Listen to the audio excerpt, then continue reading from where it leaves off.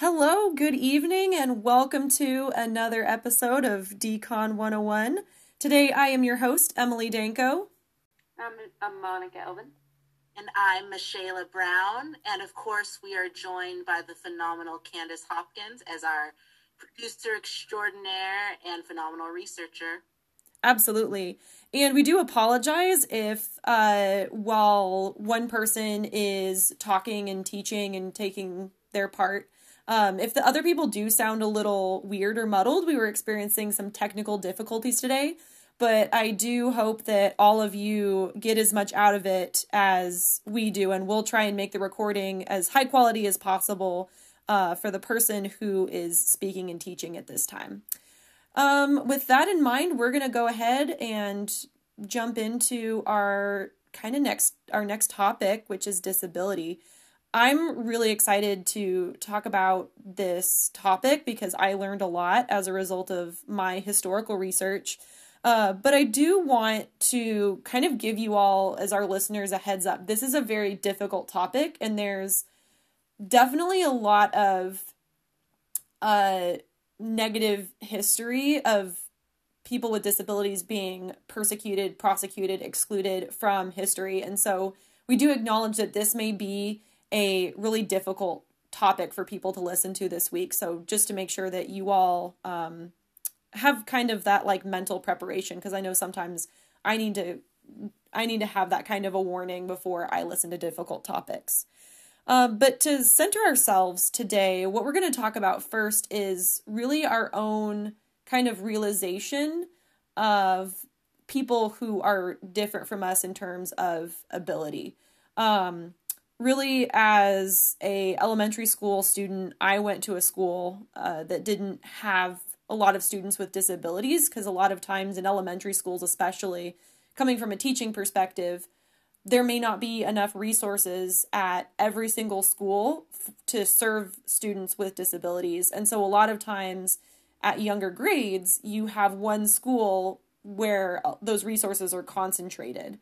And so for me, I don't think that I really experienced, like at least at school, learning alongside people with disabilities until like high school. And it was really only through my church that I had a lot of exposure to people who were different from me. And so it was when I was, I think, middle school, a friend of mine has a younger brother with Down syndrome. And that was really my realization that, oh my gosh, people have differences, but it doesn't mean that they're, scary or other. It just means that they're a little different and, they need some different things in order to be successful. And that was really, I think, important in my realization for what it's like to work alongside and learn alongside people with disabilities. So that's my experience. What about you, Monica? I'll go ahead and you can buzz in. Thanks, Emily. So yes, I honestly, I was trying to think about the first time that I ever thought about disability as an able-bodied person by standard medical definitions. And the first thing that came to mind was a student in one of my classes in middle school. His name was Sam, and he had autism, and he would take several classes in the regular classes in addition to his classes that he would take in a separate classroom.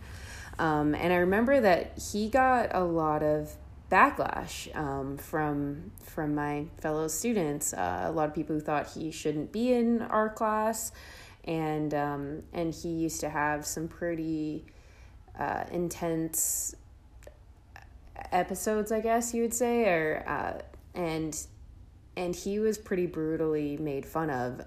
And I think why this sticks with me so much is because after a particularly tough day in class where he had a pretty explosive episode and had to leave because the class was being so loud, I think we had a substitute that day, and you know what happens when there's a substitute, everybody just kind of goes free for all. And so then his aide actually came back in after bringing Sam to a different classroom to talk to us and explain why we were such terrible people. No, but kind of.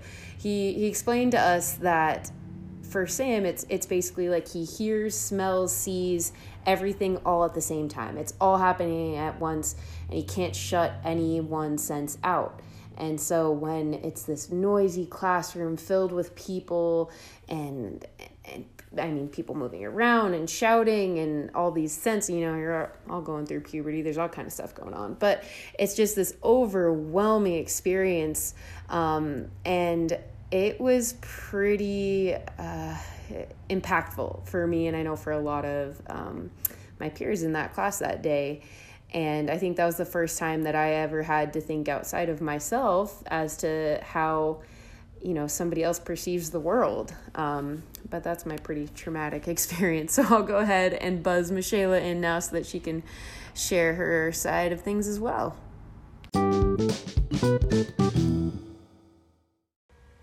Thank you, Monica and Emily, for sharing your experiences. I think, man, I just really appreciate this question of when did you first experience or notice how disability shows up in space or in how you witness folks with disabilities treated. And I would have to say some of my earliest memories of folks that were differently abled was in media, quite honestly, and thinking of some of the movies that come to mind, you know, when we think of movies with portrayals of folks with disabilities in them. So, you know, thinking about Rain Man, thinking of Forrest Gump. And I remember at a very young age being so overwhelmed with emotions around how human beings had the capacity to mistreat another human being, and just being so terribly upset. And I think, you know, Emily, you shared that this content is enraging and emotional when we talk about the social construction of disability, because I think it speaks to the human capacity to other and cause extreme trauma to our fellow humans. And so again, like some of my earliest memories are just like watching films that have characters that are different, but how society responds to them in a really disgusting kind of way. And yet at the same time being so enchanted, I don't know what the word is, by not the resiliency, but just like the beauty of human diversity. And interestingly enough, most of my early experiences in elementary school, I did go to a school that had several students with varying levels of disability, you know, neurodivergent, physical disabilities. And I remember having a friend, his name was Bruce, who was autistic, and he was the most magical person to me.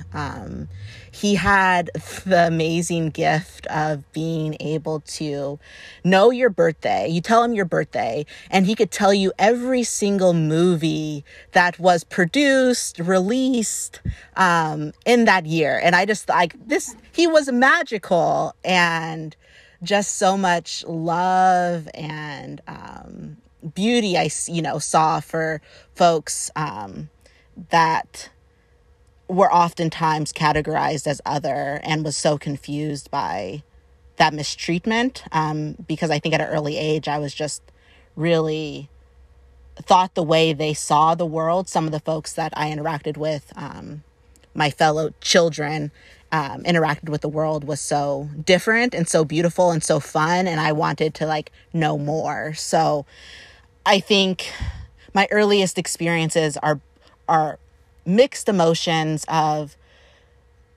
devastation, frustration, but also just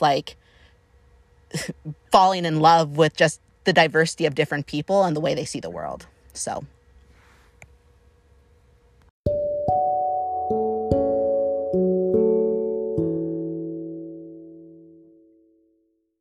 At Spokane Treatment and Recovery Services, we are dedicated to our community. That's why we have a sobering unit that runs 24/7 and is the first step into our detox unit. We are fully staffed around the clock in order to make sure that we can answer any questions over the phone while we serve our clientele. For more information or to call anytime, day or night, you can dial 509-570-7255. And welcome back. As I mentioned earlier, it's gonna be incredibly frustrating and maddening, and it'll bring up a lot of emotions when I talk about the history of disability. So I really wanted to start with something happy. In 1990, the Americans with Disabilities Act was passed. So yay, 30 years of the American with Disabilities Act. That's been a very important piece of legislature helping people with disabilities be a part of society in a lot of different capacities. So I want to start with that good note, is that this will end in a much happier place than it starts out, but just know that there's a very long history of exclusion and segregation and persecution of people with disabilities. So as always, because I think I've started every single history piece with the Greeks and the Romans, we're going to start there again. There was actually no Latin word for disability, and they used the word monstrum, which if you think about like Greek and Latin roots, that's the root of the word monster. It's the same word that they used for mythical monsters, which is exactly. And that word monster was even used to describe people with disabilities until like the 1800s. Like you look at the gravestones of babies who died really young because of disabilities, and it literally says baby monster on gravestones. Oh my gosh. So you can see how this attitude has lasted throughout these centuries. I mean, you think that you're free of the history, but no, we need to look at it to understand where we are now and why we're at where we're at now. Most of the time, the Romans, they had a more warlike society, and so there was a lot of need for people who were able-bodied. And so if you had a physical disability that meant that you couldn't be a part of what they thought was productive society, a lot of times you were killed. If you've ever heard the term bedlam, which means chaos, it comes from the first mental hospital. So being mentally ill, you don't want chaos, you want structure, you want order, you want to be cared for, and then you get sent to this hospital in 1403 that's supposed to help you and cure you. No, the hospital inventory included chains and manacles, and they thought that corporal punishment would help cure you of your mental illness. And that like Bedlam Hospital is notorious in pop culture today. Like Sweeney Todd, the musical, has references to Bedlam, and people were put there as a punishment because they didn't want to conform to society. It was awful. And people used mental illness as an excuse to persecute a lot of people who didn't conform to, you know, the perception or the norm. As the Industrial Revolution really started to take hold, it became a lot more common to see disabilities. We also started to develop a lot more technology for warfare as well. So you saw a lot of disabilities caused by war, or you'd have disabilities caused by poor working conditions. I always like to say that the reason we follow OSHA laws and OSHA regulations so closely is because they're literally written in blood. You know, you think about where you store chemicals. The reason why you store chemicals in a certain way, according to OSHA, is because someone has been either severely injured or because someone has died due to poor working conditions. People at this time were also publicly mocked. Like, you had veterans of wars defending their countries who were publicly mocked for their disabilities. And there were also very few jobs. And so if you had a disability where you couldn't work, oftentimes you died or you were put in a poorhouse. So again, not a very good system put in place for people with disabilities and accommodating for them. In the 1900s, people with disabilities started to be able to take a lot more agency in advocacy. And this is, I think, a lot more what I want to focus on. We're going to fast forward through the 1930s. Yes, we had FDR as this icon. FDR, if you don't know, had partial paralysis due to polio that he had as a child. And so a lot of people, especially in the United States, looked at him as an inspiration because he was able to be so successful despite his disability. But then at the same time, you also had the Holocaust, where Hitler and the Third Reich not only were persecuting people who were Jewish at that time, but they also did horrible, horrible things to people with disabilities. But I don't want to touch on that too much. What I really want to end on is in 1977, this is the coolest thing, I think. So this, if you've ever heard of this is called the 504 sit-in. And during this time in San Francisco, people with disabilities had advocated for a really long time, and they had gained a lot of support for reforms that would help them be more successful in society. Those are things like curb cuts, making sure that they can use the sidewalks and get off the sidewalks safely, having ramps in federal buildings and things like that.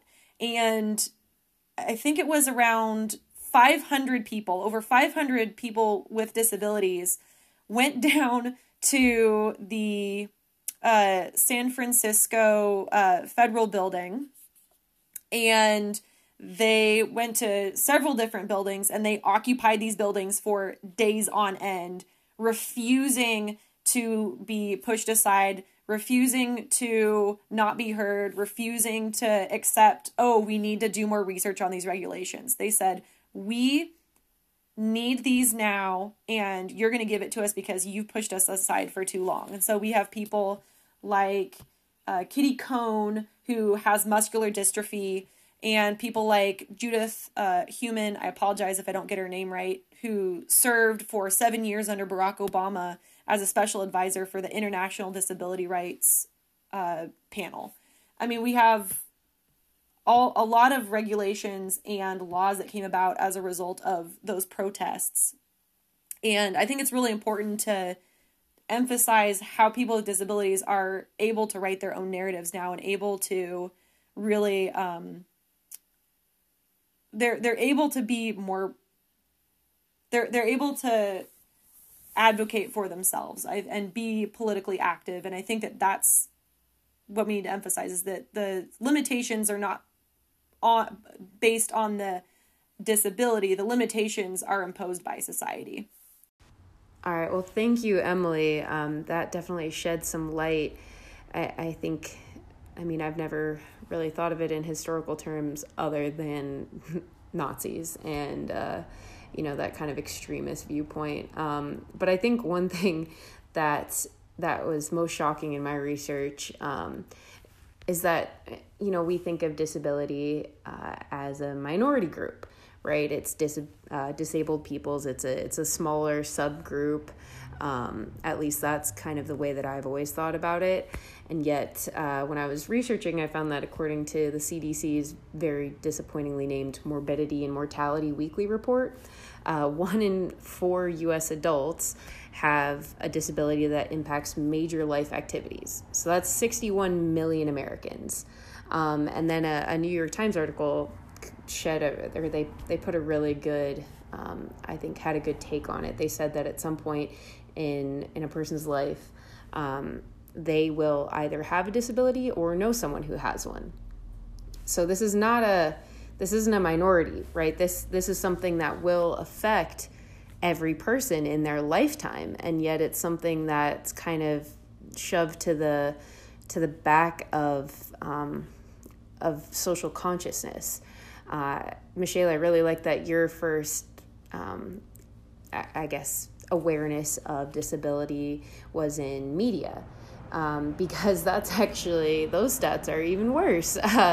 If you think about representation of disabled peoples in media through TV or social media, whatever's kind of in front of you, there's not a lot of representation. And that's important because if anybody who's in advertising or marketing knows that things that are putting your face a lot more, things that are more familiar to you, you see with higher value.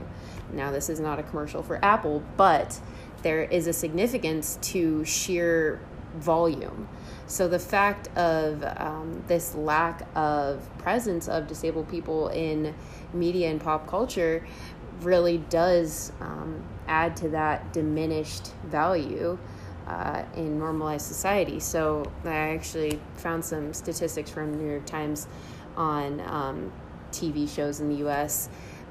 With actors who played disabilities, and across the board in 2016, actors with disabilities represented 5% of appearances on TV, and in 2018, I guess you could see this as a positive, that rose to 12%, but still most of the portrayals were negative. So not exactly promoting this large group of society that, it's not necessarily, even in the word, it's inherently negative, right? A disability, it's something that you're lacking, something that you don't have. And that just aids to this segregation that we then have. And I actually found another article that canvassed 31 TV programs that have disabilities portrayed through their characters. And across this, it amounted to a mere 4 people. And this represented 2% of the total people in the shows. So again, just a complete lack of awareness. And then again, moreover, the people who presented with disabilities, a whopping 95% were played by able-bodied actors. So, I mean, those opportunities really aren't there, and light is not being shed. And this isn't just in the media world. It's not just, in TV shows and what's on our social media feeds. It's actually in sociology as a whole. It's been an underrepresented area of study. It was mainly focused on as a measurement of impairment, as a chronic illness, rather than this experience of people as they perceive themselves.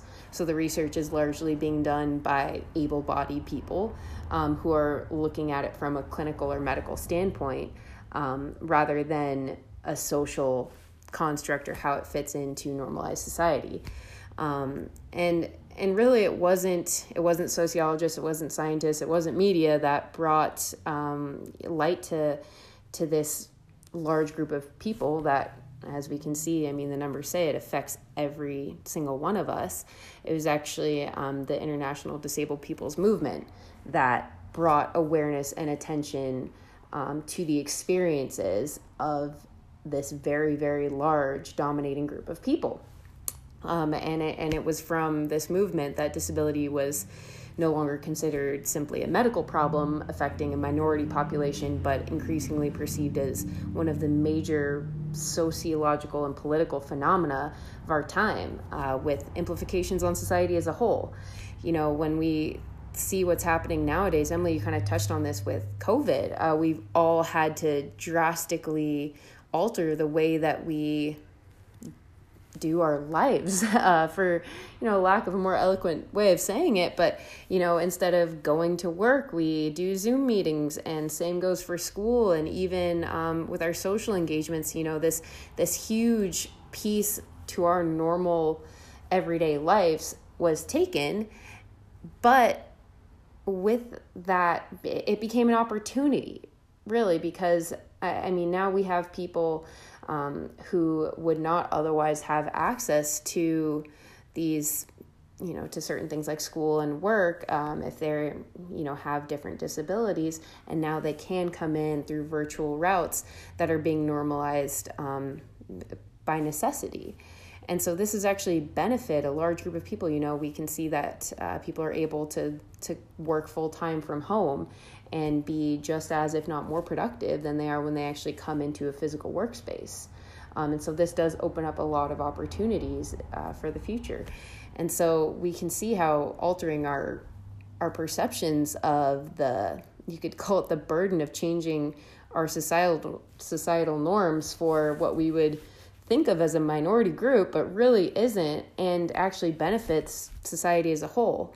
And I was actually thinking a lot about this. Emily, again, you touched on this with children in school who, with individualized learning plans, and it made me think of how I used to be a paraprofessional when I lived in Colorado, and I worked with kids with behavioral and emotional disorders. And so it was, we followed individualized learning programs, but we were able to be one-on-one with these students day in and day out and really give them the attention that they needed. And those kids actually found a really high success rate. Versus now living in Spokane, I actually had a colleague who was asking me about the para program because she has a child who has some behavioral disorders and is really needing some extra help in school. And I talked to her about the para program and told her to, inquire to her school. And she and I actually did some research, and I spoke with the principal at her school, and it turns out that they do not have anything like that in Spokane whatsoever. So that wasn't an option, and so, thinking about how making these kind of drastic social changes, how they can benefit society as a whole, if we were able to normalize this para program, and really even substituting, this has been a hot topic in, the past few months, especially this year, but of replacing professionals like safety officers or even, some schools have police in them, with counselors and people who are, equipped to work with mental health and, these trained professionals who can give students the attention that they need to address these specific, struggles that they're having conforming to this rigid idea of what society, or how these rules dictate society. And how that can be beneficial for everyone, but not just, people who we would identify as having disabilities. So these are all, things to think about. And I think the biggest takeaway is something that Candace really touched on in her story, but is this label of being disabled when that's such a wide spectrum of things. And as we, can see that it really does affect each and every one of us, whether directly or indirectly. And just changing the perception on the burden versus opportunity that's to be had there. Thank you so much, Monica. The piece you really hit on around how increasing accessibility for folks with various needs actually has the opportunity to benefit society as a whole. That, when we look at universal design and we look at policy changes around curb cutouts that Monica mentioned, and how that increases accessibility to folks that utilize a wheelchair, but also everyone, essentially uses curb cuts, women that are using strollers, or anyone that's using a stroller, and skateboarders and bikes, and curb cutouts have benefited society as a whole. Additionally, when we think about teaching or training, and we take into mind different modes of communication, this not only affects people who might have disabilities, but it also supports the overall learning of everyone in the room. And so I think the opportunity here is to re-examine how society constructs the idea of disability, and an opportunity to examine ableism and how pervasive ableism is in our society. And really the process of, and Emily, you really touched on this, the process of deciding both implicitly and explicitly whose bodies and whose needs are valued or valuable, and also, quite honestly, as you mentioned, Emily, in the sad history of also whose bodies are disposable or deemed less worthy, and how pervasive that idea is. And I think also the opportunity there in looking at ableism is the opportunity to also look at the intersections of racism and classism, and how these intersecting forms of oppression work to oppress huge groups in our society that we deemed minority groups, but as Monica named, are more just minoritized groups. That whose needs are diminished, whose needs are often decentered or not centered and seen as inconvenient, as opposed to an opportunity to really be more liberating as a society.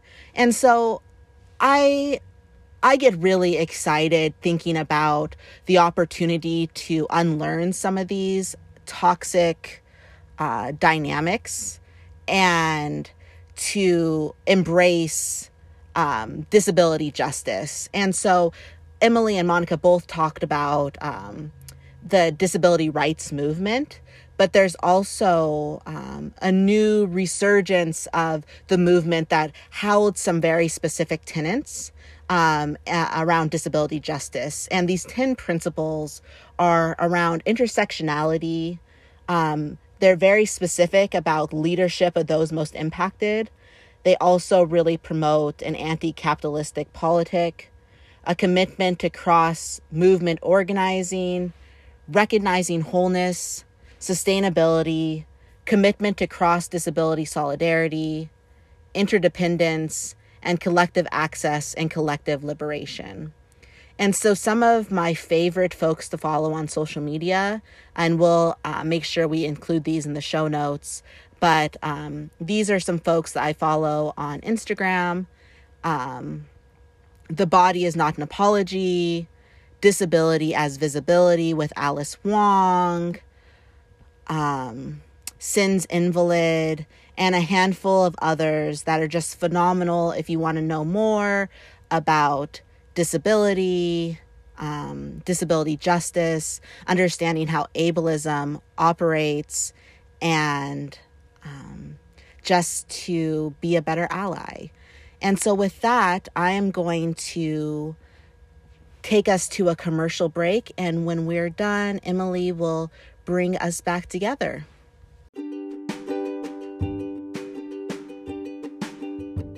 Have you ever been curious about what makes a good leader? Or considered running or starting your own nonprofit organization? Whitworth University's Graduate Studies in Education, Administrative and Nonprofit Leadership Program was designed for leaders ready to make a lasting impact in their communities. If you've ever thought about leadership or have aspirations of better serving your community, do us a favor and check us out online at whitworth.edu/GSE.